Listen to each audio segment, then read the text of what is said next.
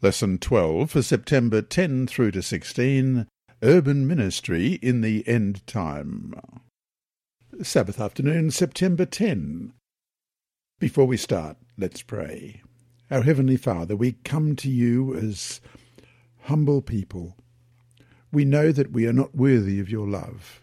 Our lives do not reveal it. But we know that you love us regardless of who we are. And as we open your word this week, we pray that your Holy Spirit will guide us so that we may know better how to share your love and your grace and your soon coming with those around us. We pray in Jesus' dear name. Amen. Our memory text this week is Jeremiah chapter 29 and verse 7. Seek the peace and prosperity of the city to which I have carried you into exile. Pray to the Lord for it, because if it prospers, you too will prosper. Let's read that again, Jeremiah 29, verse 7. Seek the peace and prosperity of the city to which I have carried you into exile. Pray to the Lord for it, because if it prospers, you too will prosper. The three angels' messages call for the gospel to be preached to every nation, tribe, tongue, and people, as it says in Revelation 14, verse 6. Thus, wherever people live, the message must be brought to them. And because so many now live in cities, to the cities we must go. In fact, urgency for city work intensified in 2007 when the United Nations statistical experts declared for the first time in recorded history the majority of the world's population was living in metropolitan areas. Today, urban ministry has become the central issue for Seventh-day Adventist mission strategy. In many nations, Adventist outreach has accomplished more in the small towns and rural areas outside the metropolitan regions than it has in the cities.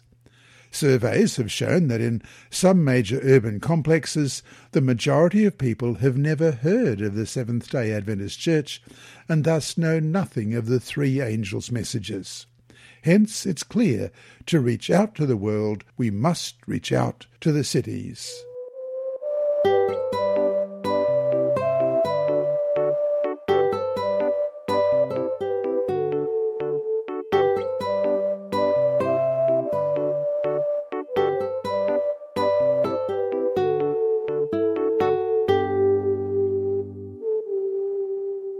Sunday, September 11. The nature of cities. Cities bring together many different cultures, ethnic groups, languages, and religions. Traditionally, each group had its quarter or defined territory. Increasingly, all kinds of people live next door to one another throughout the metropolitan regions. This multicultural reality creates risk and complexity, but it also provides great opportunity for the gospel. There is greater tolerance for new ideas, a greater willingness to listen to new religions than often exists in the more traditional cultural settings outside the cities. The city would provide access to many people who otherwise might never come near the Seventh-day Adventist message. Question. Read Acts chapter 18, verses 1 through to 28, to see one example of how Paul pursued church planting in cities. What points can we learn from what he did there? Well, let's begin Acts chapter 18 and at verse 1. After these things, Paul departed from Athens and went to Corinth, and he found a certain Jew named Aquila, born in Pontus, who had recently come from Italy with his wife Priscilla, because Claudius had commanded all the Jews to depart from Rome. And he came to them. So, because he was of the same trade, he stayed with them and worked, for by occupation they were tent-makers. And he reasoned in the synagogue every Sabbath, and persuaded both Jews and Greeks. When Silas and Timothy had come from Macedonia, Paul was compelled by the Spirit and testified to the Jews that Jesus is the Christ. But when they opposed him and blasphemed, he shook his garments and said to them, "Your blood be upon your own heads. I am clean. From now on I will go to the Gentiles." And he departed from there and entered the house of a certain man named Justus, one who worshipped God, whose house was next door to the synagogue. Then Crispus, the ruler of the synagogue, believed on the Lord with all his household, and many of the Corinthians, hearing, believed and were baptized. Now the Lord spoke to Paul in the night by a vision. "Do not be afraid, but speak, and do not keep silent, for I am with you, and no one will attack you to hurt you, for I have many people in this city." And he continued there 1 year and 6 months, teaching the word of God among them. When Gallio was proconsul of Achaia, the Jews with one accord rose up against Paul and brought him to the judgment seat, saying, "This fellow persuades men to worship God contrary to the law." When Paul was about to open his mouth, Gallio said to the Jews, "If it were a matter of wrongdoing or wicked crimes, O Jews, there would be reason why I should bear with you. But if it is a question of words and names and your own law, look to it yourselves, for I do not want to be a judge of such matters." And he drove them from the judgment seat. Then all the Greeks took Sosthenes, the ruler of the synagogue, and beat him before the judgment seat. But Gallio took no notice of these things. So Paul still remained a good while. Then he took leave of the brethren and sailed for Syria, and Priscilla and Aquila were with him. He had his hair cut off at Cenchrea, for he had taken a vow, and he came to Ephesus and left them there. But he himself entered the synagogue and reasoned with the Jews. When they asked him to stay a little longer with them, he did not consent, but took leave of them, saying, "I must by all means keep this coming feast in Jerusalem, but I will return again to you, God willing." And he sailed from Ephesus. And when he had landed at Caesarea and gone up and greeted the church, he went down to Antioch. After he had spent some time there, he departed and went over the region of Galatia and Phrygia in order, strengthening all the disciples. Now a certain Jew named Apollos, born of Alexandria, an eloquent man and mighty in the Scriptures, came to Ephesus. This man had been instructed in the way of the Lord, and being fervent in spirit, he spoke and taught accurately the things of the Lord, though he knew only the baptism of John. So he began to speak boldly in the synagogue. When Aquila and Priscilla heard him, they took him aside and explained to him the way of God more accurately. And when he desired to cross to Achaia, the brethren wrote, exhorting the disciples to receive him, and when he arrived, he greatly helped those who had believed through grace, for he vigorously refuted the Jews publicly, showing from the Scriptures that Jesus is the Christ. In these urban centres there was a mosaic of many languages, cultures, and ethnic groups, just as cities have today.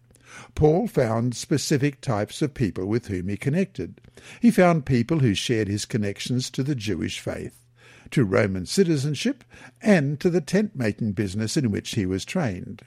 He used these skills to support himself. He lived in the household of a couple who became believers and evangelists themselves. He taught in the synagogue until he was kicked out, and then he started a house church in the home of a believer. He trained and mentored enough new believers so that when he moved on, he could appoint people to lead the group. Clearly, Paul understood and was comfortable working in the multicultural, multi-faith context of the city, as we read in 1 Corinthians chapter 9, verses 20 to 23. "And to the Jews I became as a Jew, that I might win Jews. To those who are under the law, as under the law, that I might win those who are under the law.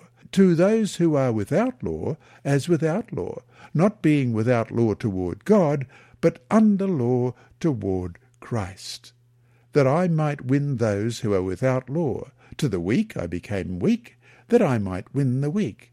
I have become all things to all men, that I might by all means save some. Now this I do for the gospel's sake, that I may be partaker of it with you." He knew how to adapt to the environment that he was in, and he learned how to present the truth in order to best meet the needs of those he was trying to reach.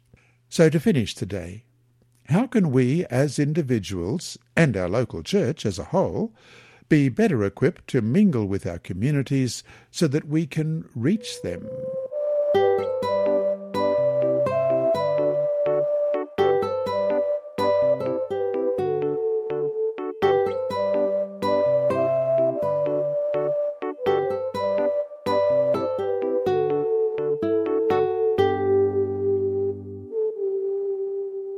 Monday, September 12, a hurting place. As Christ made his way through Jerusalem, Capernaum, and other cities of his time, the sick, disabled, and poor crowded around him, the healer. His heart went out to suffering humanity. In the city there is more of everything, more people, more buildings, more traffic, and more problems. This presents a real challenge for churches. Those sharing the gospel cannot simply ignore the massive human needs around them and concentrate on the message alone, because to do so discredits the message. If our actions do not demonstrate the compassion, grace, and hope of which we speak, then what we speak will be powerless. It will be heard as just another one of the many voices competing for ears of the masses. Question. Read Exodus chapter 2, verses 23 to 25, Exodus 6, verse 5, Psalm 12, verse 5, Romans chapter 8, verse 22, and Job chapter 24 and verse 12. What's the message found in these texts for us? Well, first of all, we go to Exodus and chapter 2, verses 23 to 25. Now it happened in the process of time that the king of Egypt died. Then the children of Israel groaned because of the bondage, and they cried out, and their cry came up to God because of the bondage. So God heard their groaning, and God remembered his covenant with Abraham, with Isaac, and with Jacob. And God looked upon the children of Israel, and God acknowledged them. And Exodus chapter 6, verse 5, And I have also heard the groaning of the children of Israel, whom the Egyptians kept in bondage, and I have remembered my covenant. And Psalm 12, verse 5, For the oppression of the poor, for the sighing of the needy, now I will arise, says the Lord. I will set him in the safety for which he yearns. And Romans chapter 8, verse 22, For we know that the whole creation groans and labours with birth pangs together until now. And Job 24, verse 12, The dying groan in the city, and the souls of the wounded cry out, yet God does not charge them with wrong. Our world is a hurting place. It groans under the weight and sufferings of sin. None of us, no matter who we are, escape that reality. This pain also offers us powerful opportunities for witness. But we also need to be careful here. When it comes to how a church is perceived by non-members in terms of its neighbourliness, it is important to understand the difference between community events and an ongoing service that actually meets needs. There is a difference in the minds of the community between a church that delivers food to families once a year during a holiday and one, like a particular Adventist church plant in a large city. What does this church do? It meets in a community centre that operates on a daily basis. People can go there any morning and get a hot breakfast. And it's not even that large of a church.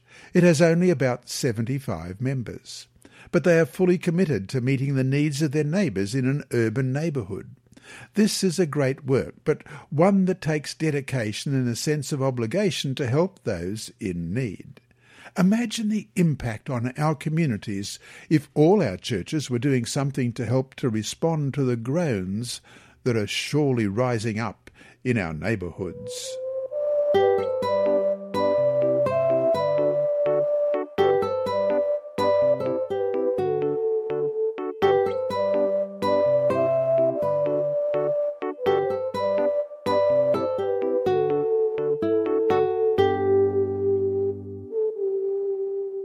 Tuesday, September 13, Sowing and Reaping in Cities.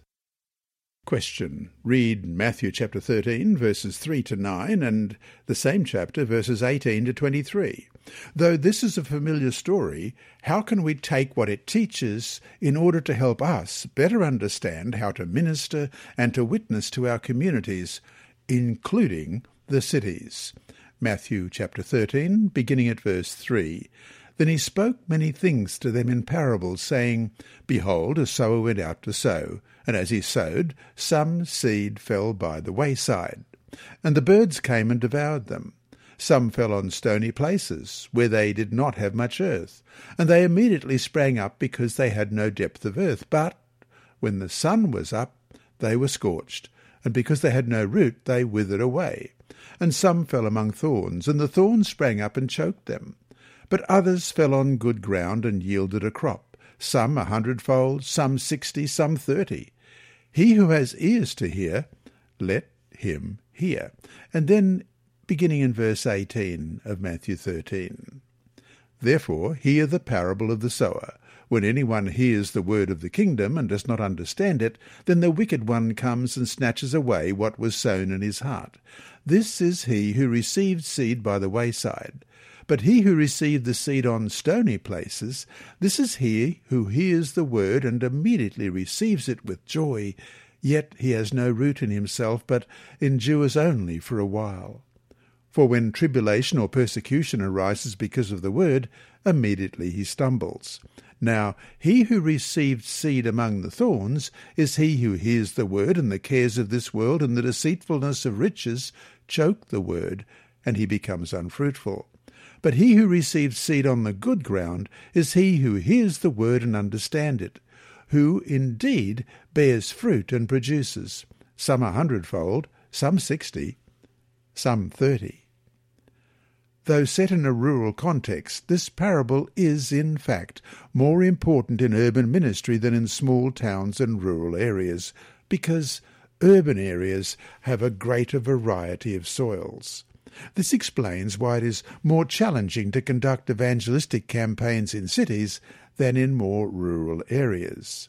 Different soil conditions produce different kinds of results, suggesting the seed or the need to study the soil conditions before investing in evangelism activities. If, after studying the community soil, your church discovers that it has limited good ground in its territory, you must plan to improve that soil by softening the hard pathways, removing the rocks, and pulling up the thorns. That is, for evangelism to be successful, the church must work ahead of time preparing the soil. This can make a great deal of difference in how effective an evangelistic campaign can be. In 1 Corinthians chapter 12, Romans chapter 12, and Ephesians chapter 4, the Scriptures teach about spiritual gifts. They say that there are a multiplicity of different gifts, but only one mission. The types of soil mentioned in the parable show the need for many different gifts to be included in reaching the cities. In the large cities, men of varied gifts are to be brought in, Ellen White has written. In Evangelism, page 70, she continues, new methods must be introduced. God's people must awake to the necessities of the time in which they are living. End of quote.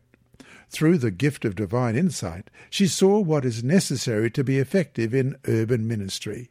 It is even more necessary today to have a wide variety of approaches and gifts working within a large, multifaceted strategy.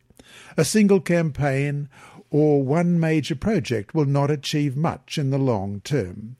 The massive scale and complex structure of the city simply swallows such programs, and within a few weeks there is no trace of an impact. More needs to be done beforehand. So, to finish today, think about those you are trying to witness to. In what kind of ground are they? What can you do to help prepare the soil better?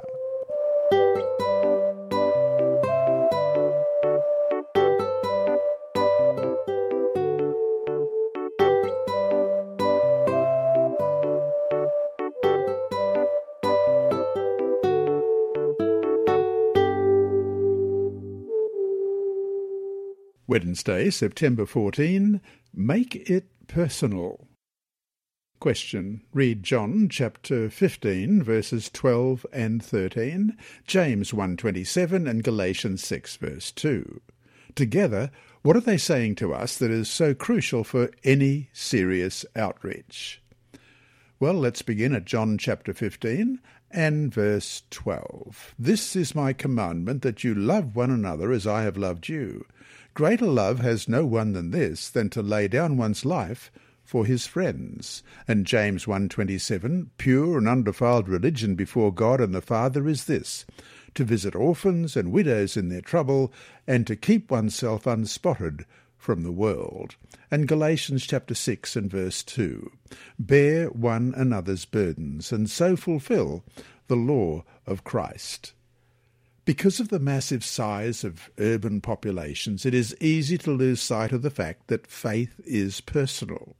The bottom line in reaching the cities or any other place is individuals finding a personal relationship with Christ. Research has shown that the vast majority of converts to the Seventh-day Adventist Church say that they joined because of a relationship with an Adventist acquaintance. And oftentimes, friendships, especially in the case of outreach, involve death to self and a willingness to work for the good of others. Ploughing the ground, planting seeds, nurturing the sprouts to harvest, and preserving the harvest, all of these things work best if there is a strong relational element. We need to learn how to be friends with people. We need to learn how to listen to them. We need to learn how to love them.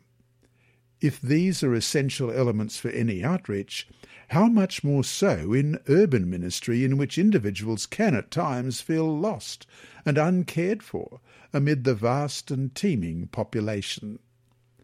The vital element of urban small group ministries might take the form of a house church, as it existed in the New Testament, or it may simply be small groups within a larger congregation.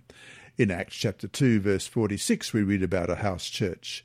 So continuing daily with one accord in the temple, and breaking bread from house to house, they ate their food with gladness and simplicity of heart. Wherever there is an urban neighbourhood or suburban town that does not have a local church, but where there are 3 or more Seventh-day Adventists, some kind of small group should be organised and begin to function in that community.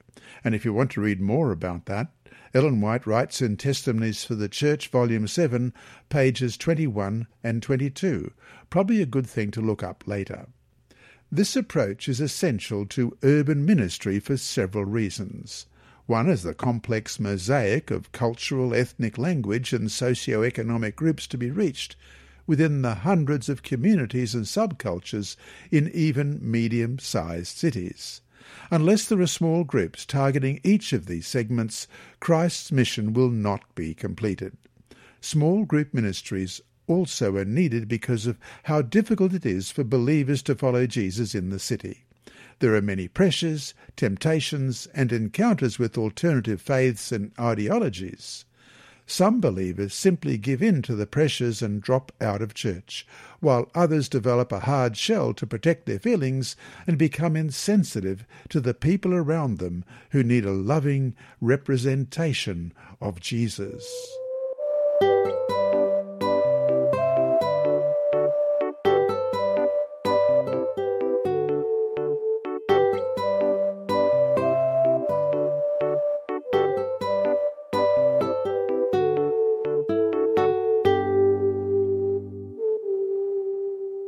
Thursday, September 15, reaching out to the cities.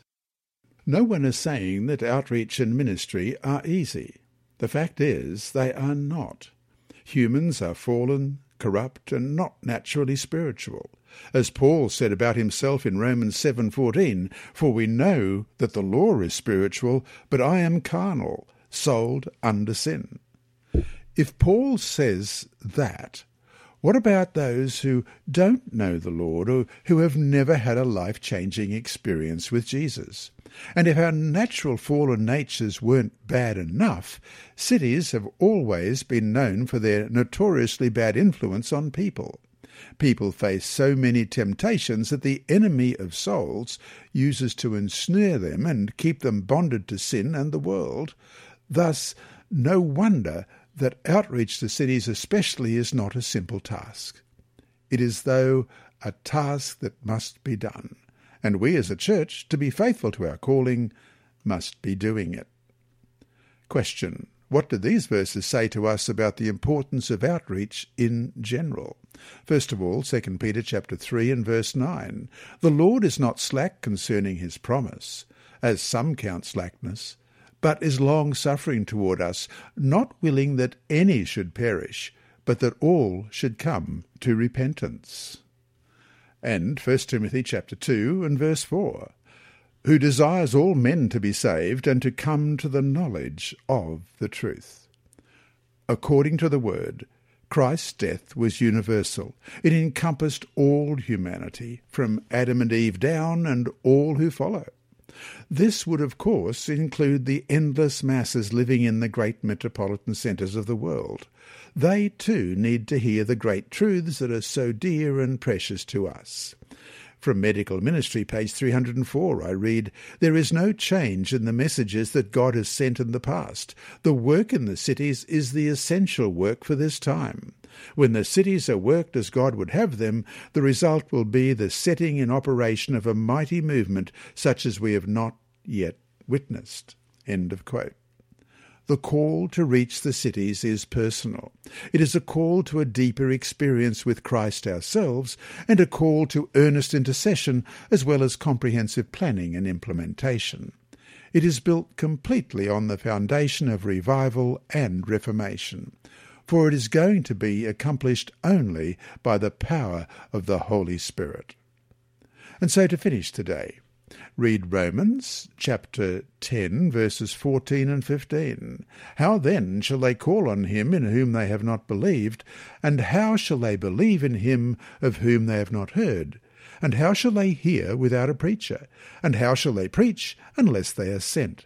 As it is written, how beautiful are the feet of those who preach the gospel of peace, who bring glad tidings of good things. What is being said there?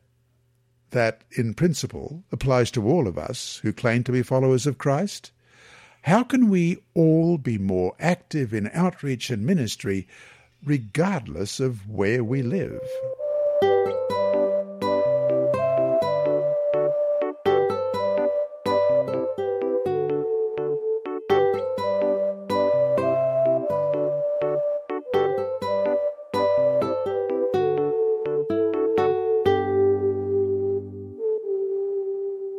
Friday, September 16. A Seventh-day Adventist expert in urban ministries did a study in the Ellen G. White Periodical Index regarding her counsel on moving in or out of the cities. Out of 107 articles, 24 articles gave instruction on moving out or establishing institutions outside cities. But 75 articles gave specific instruction to move into the cities to reach the cities. The other 8 articles were neutral. A church historian summarised Ellen White's counsel on city work, showing that, relating to institutions, she advocated working from outpost centres outside the city, and when dealing with the local church work, she advocated working from within the city. What are the plans in your church to reach the cities? Where is your local church located in relationship to the nearest major metropolitan area? No church should think that reaching the cities is irrelevant to them. Every Adventist congregation needs to make some contribution toward this most important missionary goal. Ignoring the cities and focusing only on reaching the areas outside the metropolitan regions is not a faithful response to the mission that Jesus has given us. From the Advent Review and Sabbath Herald of September 29, 1891, we read, "Why should not families who know the present truth settle in these cities? There will be laymen who will move into cities, that they may let the light which God has given them shine forth to others." And that brings us to our discussion questions for this week. 1. Think about the wonderful message that we have been given. Think about the hope that we have, the promise of a better life now, and the great hope of eternity. What are some of your favourite texts that especially reveal the hope that we have in Jesus? Why are they so meaningful to you? Share them together in class on Sabbath. And question 2. Try to imagine what it must be like not to have any hope. Just thinking that your life is it, with all its struggles and toils and hurt, and then you die and just rot in the grave.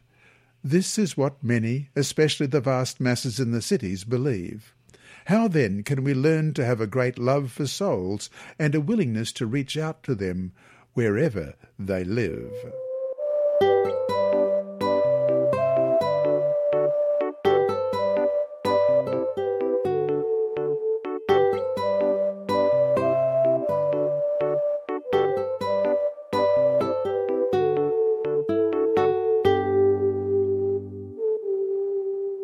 Inside Story. Our mission story this week is titled A Changed Heart, Part 2, and it's by Agnes Mukarawigo and Alita Bird, writing from Rwanda. At church, the people greeted me and made me feel that I was part of their loving family. It seemed as though the sermon was preached just to comfort me. I returned the next Sabbath and attended the midweek service too. But a few weeks later, my husband woke up early and stopped me from going to church. "You have been wandering around on Saturday wasting your time," he told me. "Today I will be home at noon to eat lunch. Go to the market to buy food. Have it ready as soon as I get back," he demanded. Reluctantly, I stayed home and cooked lunch for my husband, but he did not come home to eat. The next Sabbath the same thing happened. The third week, when my husband ordered me to have lunch ready for him at noon, I thought, "The devil is trying to keep me away from church. I will not let him." I decided to go to church first, then cook when I returned. After church, I went to the market to buy the fish my husband wanted for lunch. That is when my husband's friend saw me dressed in my best clothes. I bought the fish and hurried home to cook them just the way my husband liked them. But again he did not come home. I waited for him all day, but he did not return until late that night. He knocked on the door and I opened it. He stumbled in, drunk, and began hitting me. I tried to get away from his blows, but he followed me into the bedroom and dragged me back to the front door. Then he left me there, closed the door of the bedroom and went to bed, leaving me alone in the sitting room. In the morning, when I awoke, I took him some water to wash with, for I did not want him to be angry. "Why did you hit me last night when I let you in?" I asked him. "Because you do not respect me," he shouted. "I told you to go to the market in the morning and buy the fish. But my friend told me that you were at the market late and had been to church. You are not an obedient wife, and this will not continue any longer," he yelled.